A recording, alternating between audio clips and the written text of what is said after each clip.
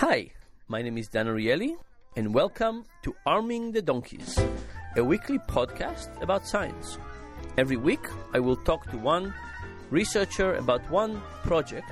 We'll have a chat about what they found and what it means for our lives. Dan's guest this week is Debu Purohit, professor of marketing at Duke University's Fuqua School of Business.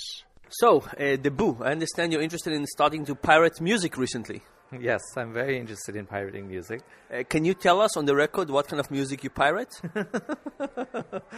No, not much pirating of music. But thinking about why other people are pirating music. Isn't it clear? It's free. Not really. It's actually a lot of work to pirate music. You mean you take somebody's iPod and you connect it to your computer and you download the whole stuff, no? I don't know if you can do that. Trust me, you can. You can? I thought you had to register the thing on the iPod, but I can then download it into my iTunes library? It turns out it's possible. There's software that allows you to do that, to overcome the Apple restrictions and allows you to do that. Well, Apple is moving away from many of those restrictions with its iTunes Plus, so that won't be an issue anymore. So they're charging you more and then they let you do it for free? Well, they started off charging you more, but now they don't charge you more. It's all going to go away. In fact, do you want me to talk about my research or not? Yeah. What are you doing? So the idea that we have... By the way, is research on this just an excuse to pirate music? Yes, that's part of it. Well, actually, I'll tell you a story about Slumdog Millionaire. What a nice movie, huh? Yeah. So I was talking to my father this morning, and he's in India. And he said that everyone had seen it, and the DVDs were available, and you could rent it from the cable, on demand. Uh-huh. And it's already out. So basically, they have no control. Once it's out, it's out.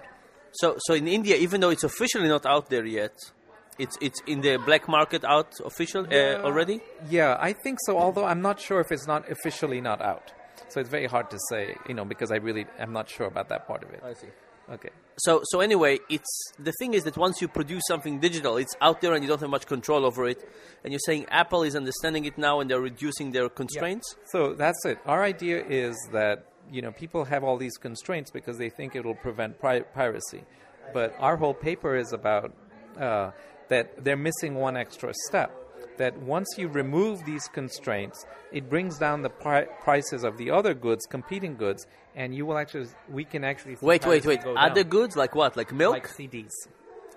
So give me an example. So what happens is, if Apple reduces removes the restrictions on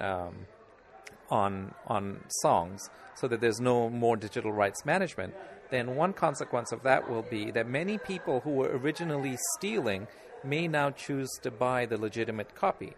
If they start doing that, then traditional CD stores will reduce the price of CDs, which will then lead to a further decrease in people actually going out and stealing. Okay, so you're saying let's think about maybe multiple segments of people. One is the people who steal anyway, who cares? Yeah, right. One is the people who would buy if it was easy, and let's make it easier for them, maybe they'll buy. Right. And then three, there's the people who might actually switch from physical CDs to music if digital music became more available, interesting, useful. Right. And the idea is that if you lower the price, many of these people who were stealing will now resort and buy a legitimate copy. You'll actually see a decrease in the level of piracy. And is there any evidence for this? So there's evidence from software. So a big problem, for example, that Microsoft has is that, the price of Windows is higher than the per capita income of many countries. So you have an... Is the price of Windows not adjusted in different countries to take this into account? No, and that's the hard thing to do because then you would end up with parallel imports and the gray market problem. So what you have in many countries is something called Windows XP Starter Edition or Windows Vista Starter Edition. And a Starter Edition is a scaled-down version of Windows, which is sold with fewer bugs?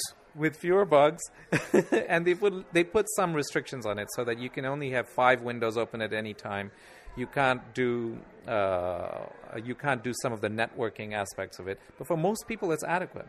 And then they sell it for free. Then they sell it for a much lower cheap price. Yeah. Okay, so how does this translate to the music industry? So what it translates to the music industry is that, I think the music industry has been fighting this all along. When cassette tapes came out, they were worried that cassette meant the end of record sales because people would just copy music from the radio at that time.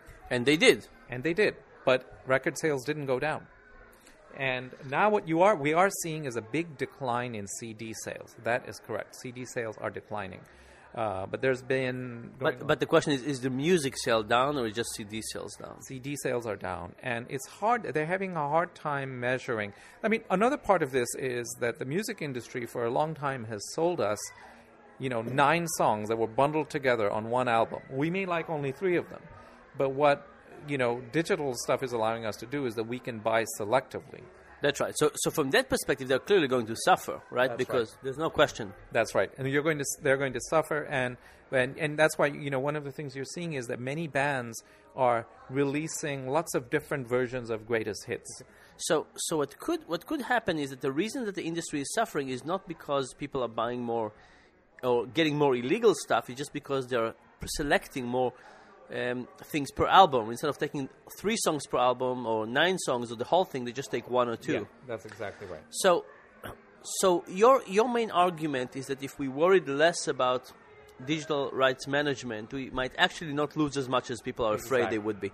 And you have kind of an analytical model to prove that? Yes, we have an analytical model that suggests that is the case. Now, there's an analytical model that proves that, mortgage-backed securities are a good idea as well. Our model shows that mortgage-backed security is a really bad idea. Okay. Last thing. How do you personally stand on copying illegal software, videos, music? My feeling is that if you can pay for it, then you should buy it. If you have the money, you should spend it. That's very nice. Thank you very much. You're welcome. This has been Arming the Donkeys, a weekly podcast with Dan Ariely, professor of behavioral economics at Duke University. Learn more at predictablyirrational.com.